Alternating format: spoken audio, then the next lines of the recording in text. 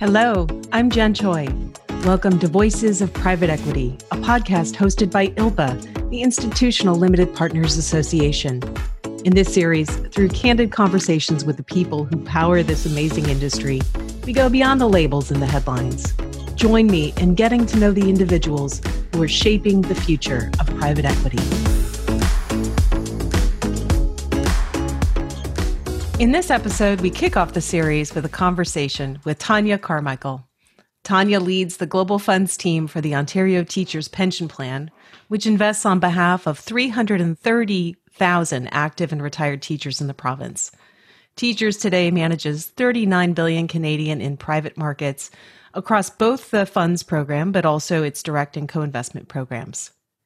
I've had the pleasure of working alongside Tanya for many years in her capacity as a member of the ILPA Board of Directors, and most recently its chair from 2016 to 2019. Tanya has also been an incredible leader in the movement for responsible investment in our industry, including serving on the PRI's Private Equity Steering Committee. So Tanya, thank you for joining the conversation today. Great to be here. Thanks, Jen. So Tanya, as you know, I'm always curious about how people find their way to this industry. I'd never heard of an LP 20 years ago when I was just getting started in professional life, didn't know much about private equity myself. You studied political science at Queen's University and then went on to pursue law at Western. At that time, did you have any inkling that one day you might wind up as a limited partner or even in private equity? I did not know what private equity was. I did not know what a limited partner was. So it is fair to say that this is something that came to me later in my career in terms of learning about the opportunity. And we often talk about this industry being an apprenticeship model. So however you find your way to being an LP, so much of it is learning by doing, by shadowing thoughtful folks who figured it out. When you were a baby LP, as we say, there were no formal education programs. There was no ILPA Institute, no real roadmap or blueprint. So how did you figure it out, and what role models did you look up to, and who coached you along that journey? Sure. Well, I started in private equity in a bank, in a financial institution. I worked at CIBC in Toronto in first a series of quasi-legal roles, which started to give me exposure to the merchant banking group. And I was fortunate enough to find my way into a really interesting position there. So I learned within a bank. I did not know about ILPA, so that was not on my radar. But I had the opportunity to work with some really smart people who were not only knowledgeable about private equity, but also could bridge the legal background that I had and help me bring all of my strengths to bear while I learned a new sector of the financial services market. So I was lucky enough. There was a good friend, colleague, a mentor of mine, Michelle Buchanani, who was really instrumental in helping me in those formative years. But you learn by doing, and the bank was an excellent training ground for that. And I couldn't think of a better place to get my feet wet in the industry. And you mentioned at the time you hadn't really heard of ILPA, and it wasn't all that established probably in the early days when you were at CIBC. So tell me about how you connected with that community. Sure. I was lucky to spend 10 years at CIBC in a range of roles, the last 5 years being in core private equity. And then I did decide to pursue an opportunity that came up at Ontario Teachers Pension Plan and really gave me the chance to evolve into more of a principal investing fiduciary type of role. So it was really once I left CIBC that I started to meet other LPs in the Toronto community and understand that there was a much bigger world out there that I frankly hadn't been exposed to when I had more of the investment banking approach to private equity investment and interaction. So it was at that time when I joined Teachers that I found out about ILPA and started to understand really how large this community was. And particularly in Toronto, I think there's a fantastic community there. Yes, agreed. And we were all around the corner from each other, and I didn't know them. So it was like I found this new gang. It was great. So while we're still talking about the journey you've been on, thinking back to that younger version of yourself, maybe in those first days at CIBC, not knowing the future that lie ahead of you as a limited partner, what advice would you give that 20-something version of you? Well, the benefit of hindsight is a great thing. So I don't know that I would have been able to articulate this at the time, but having been in this industry now for 20 plus years and working with different kinds of institutions and teams and having different roles, I can honestly say that it's really important to pay attention to what your strengths are, what your interests are, and really what makes you happy. So I do believe that we are all wired a certain way. You can develop, you can grow, you can learn, but you are who you are. I believe that. I know that's true for me. And so I would just say to my 20 something self, pay attention to those things because ultimately it will be what brings you the most happiness and fulfillment in your professional life. Truer words never said, Tanya. I wish I'd had that advice myself.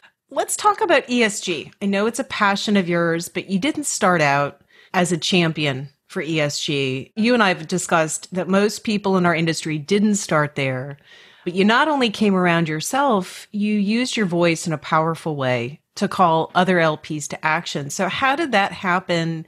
And how did you bring along your colleagues, both internally at Teachers, but also externally, including your fellow LPs?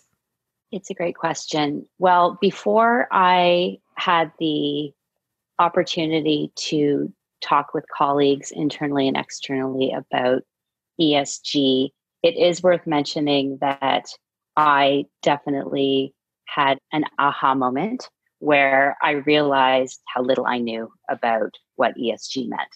So if you'll indulge me for 2 seconds, I remember being at an ILPA meeting in London, England, and we were wrapping up three days of great sessions and networking and wonderful community. So one of the sessions later in the program was a session on ESG, which truthfully I hadn't really planned to go to.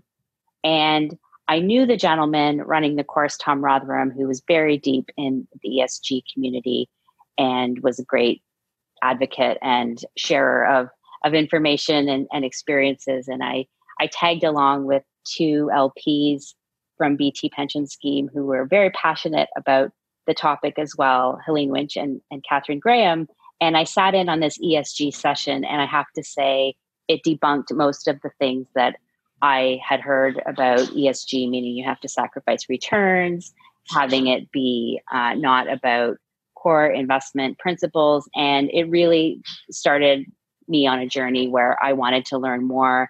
I found out that there were a lot of smart LPs that I knew and respected who were already starting on this journey. It wasn't a lot of LPs, but it was some really important, thoughtful ones that I thought I would like to learn from these people. So that's where it started for me. And after that, I had the chance to work with colleagues across Teachers. They were already thinking about climate change a lot. And so we just kept at it and tried to figure out how to integrate this within our own shop at Ontario Teachers in each asset class.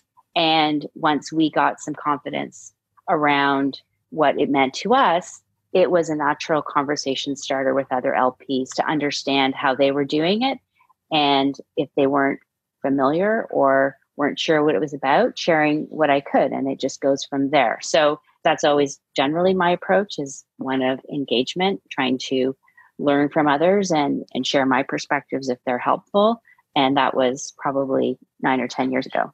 And I'll just say, I think that spirit of generosity that you and your colleagues at Teachers have demonstrated has gone a long way in advancing the conversation with other LPs, at least as far as I've observed. But to your point about that assumed trade-off between ESG and returns, I know as a fiduciary, you take your obligation very, very seriously on behalf of all of the active and retired teachers that you serve, and that your colleagues at Teachers do as well. So when you talk about that conversation internally, what does it mean in the context of integrating values into investing?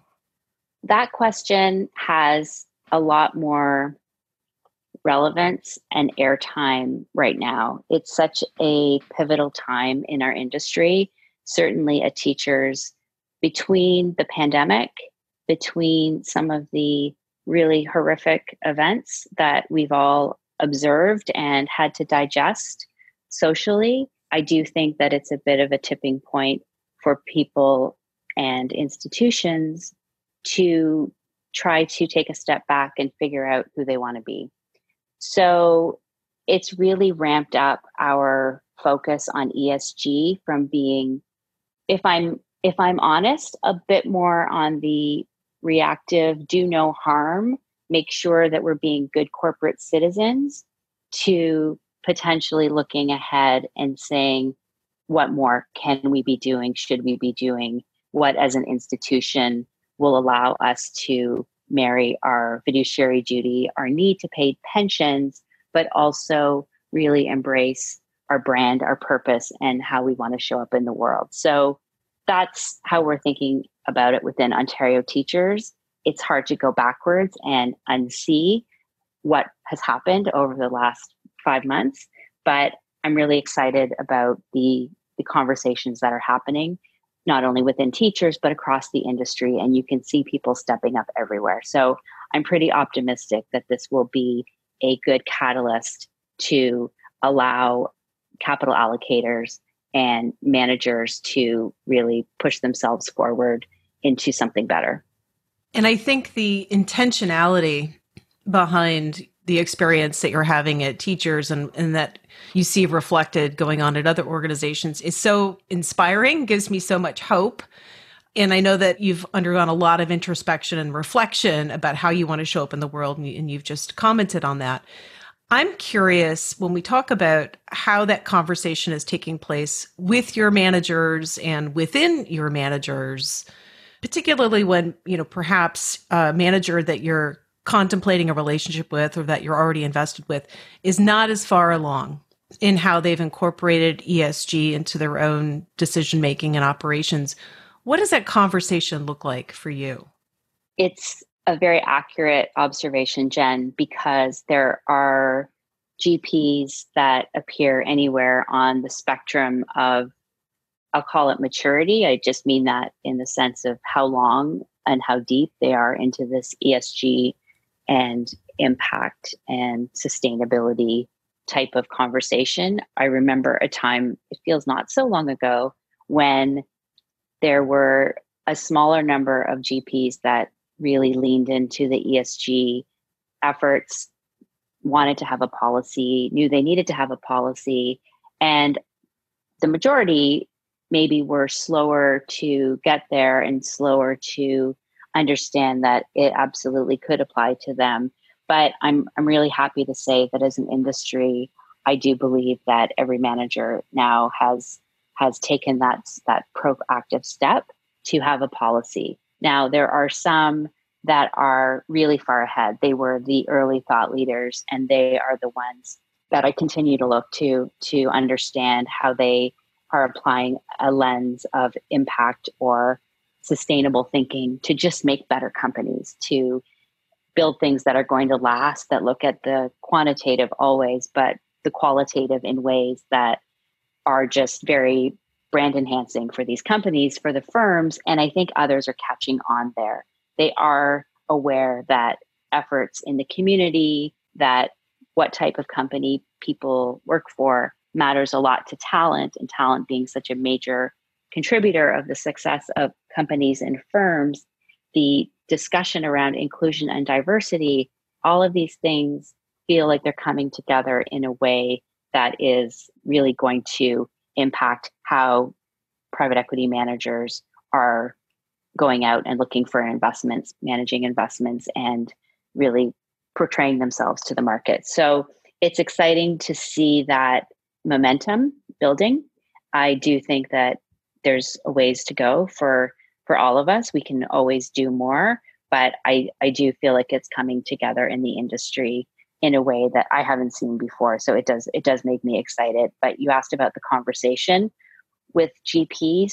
Honestly, I think the best thing that LPs can do, and what we try to do, is we try to share best practices. We talk about not only what we've seen others do that really resonates, we talk about how we're going about it within Ontario Teachers. We share experiences. We offer up resources. We get on the phone to exchange views and approaches. And so it's that building the community of engagement and discussion and awareness around this that for us is very impactful, and we'll continue to do that. And that's where ILPA can play a role, frankly, in bringing people together as well. So I hope that answers the question on how we engage. We look to those that are doing really amazing things, hope to try and bring some of that back, and we share where we can with others who are maybe earlier in their journey.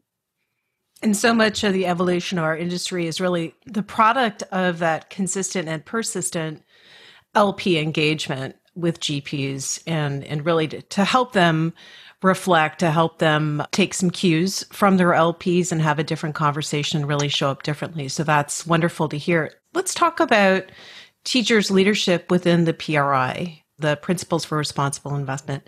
When you look at the growth, the signatories to the PRI, it's amazing how many asset allocators have joined that movement. I think there are more than 500 asset owners that are signatories today, but a lot of LPs, even within the OPA membership, are not yet there. And it's also surprising to me that a lot of leading GPs are not yet signatories. So what do you think it will take for more LPs to show up, whether as signatories to the PRI or in other demonstrable ways? So the PRI, I agree, first of all, with your assessment in terms of there being more asset allocators than managers that are signatories, still not enough asset allocators, but we can work on that. I think that there is an extent of overthinking this going on for those who have looked at the opportunity to become a signatory and decided not to do it at this time. I do think it's an open question for many GPs and LPs, which is great. It's not that we're hearing, no, we're never going to join. But on the GP side, I do tend to hear, we've looked at it, we are doing something different that we feel is just as good, therefore we're not going to sign at this time. That answer, while I understand it, kind of disappoints me, because there is something to being part of a global community that stands for something.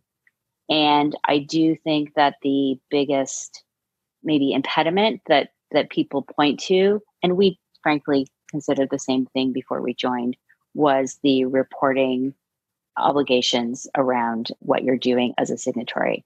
There's a process to that. It definitely takes some time, but I do think that's really not the main point. The main point is opting into something that stands for something. So I would say to GPs and LPs, you send a really strong signal by choosing to join the PRI community. And whether you're a member or signatory or not a signatory, it probably doesn't really change your day to day, but it does send a message, and it's something that people notice. So to GPs, your LPs will notice if you do this. It will send a strong signal of leadership and purpose that you can point to. So I'm not going to fault anything that GPs are doing. Everyone needs to find their own way, but I would like to see some more people take that step. And that's a superb call to action for GPs more broadly, and hopefully your peers hear that call to action as well. So maybe just to wrap up, I want to turn it back to you for a moment. What are you reading right now, Tanya? So for anyone that knows me at work or actually at home as well, I probably am not the tidiest person. I like to hang on to stuff. There are usually piles of paper on my desk that I don't want to throw out, magazines that I want to read that article or I like that article. So you might say that I am not the tidiest person. So I was given a book to read that I am loving. It is called Messy. It is by Tim Harford. And the whole premise of it is the power of disorder to transform our lives. And actually, it's quite interesting because it talks about a lot of inspiration and creativity and innovation that comes out of not planning things too perfectly. So there's the teaser. I'm loving it. It's very much not what I thought it was going to be, but that's what I'm reading right now. And thinking about this prolonged moment of disruption we're all living through, my hope is, creativity does bloom. One more question for you, Tanya, is what would you be doing if you weren't a limited partner or if you weren't at Teachers? It's hard for me to imagine not doing what I'm doing, so I'm going to cheat a little bit. One of the things that I mentioned earlier about knowing who you are, what brings you joy in your working life, is something that I'm going to answer this question with. I have, over the last 3 or 4 years, really spent a lot of time understanding and learning and leaning into topics around culture, leadership, and the impact that strong teams can have on results, on strategy, on alignment. And I'm extremely passionate about it. It's brought me so much more purpose to a job I already loved. So I would say something that has those ingredients around culture, teams, leadership would be high on my list. Incredibly inspiring and in line with the conversation that we've had today. Tanya, thank you so much for sharing your time and your insight. Thank you, Jen. Have a great day.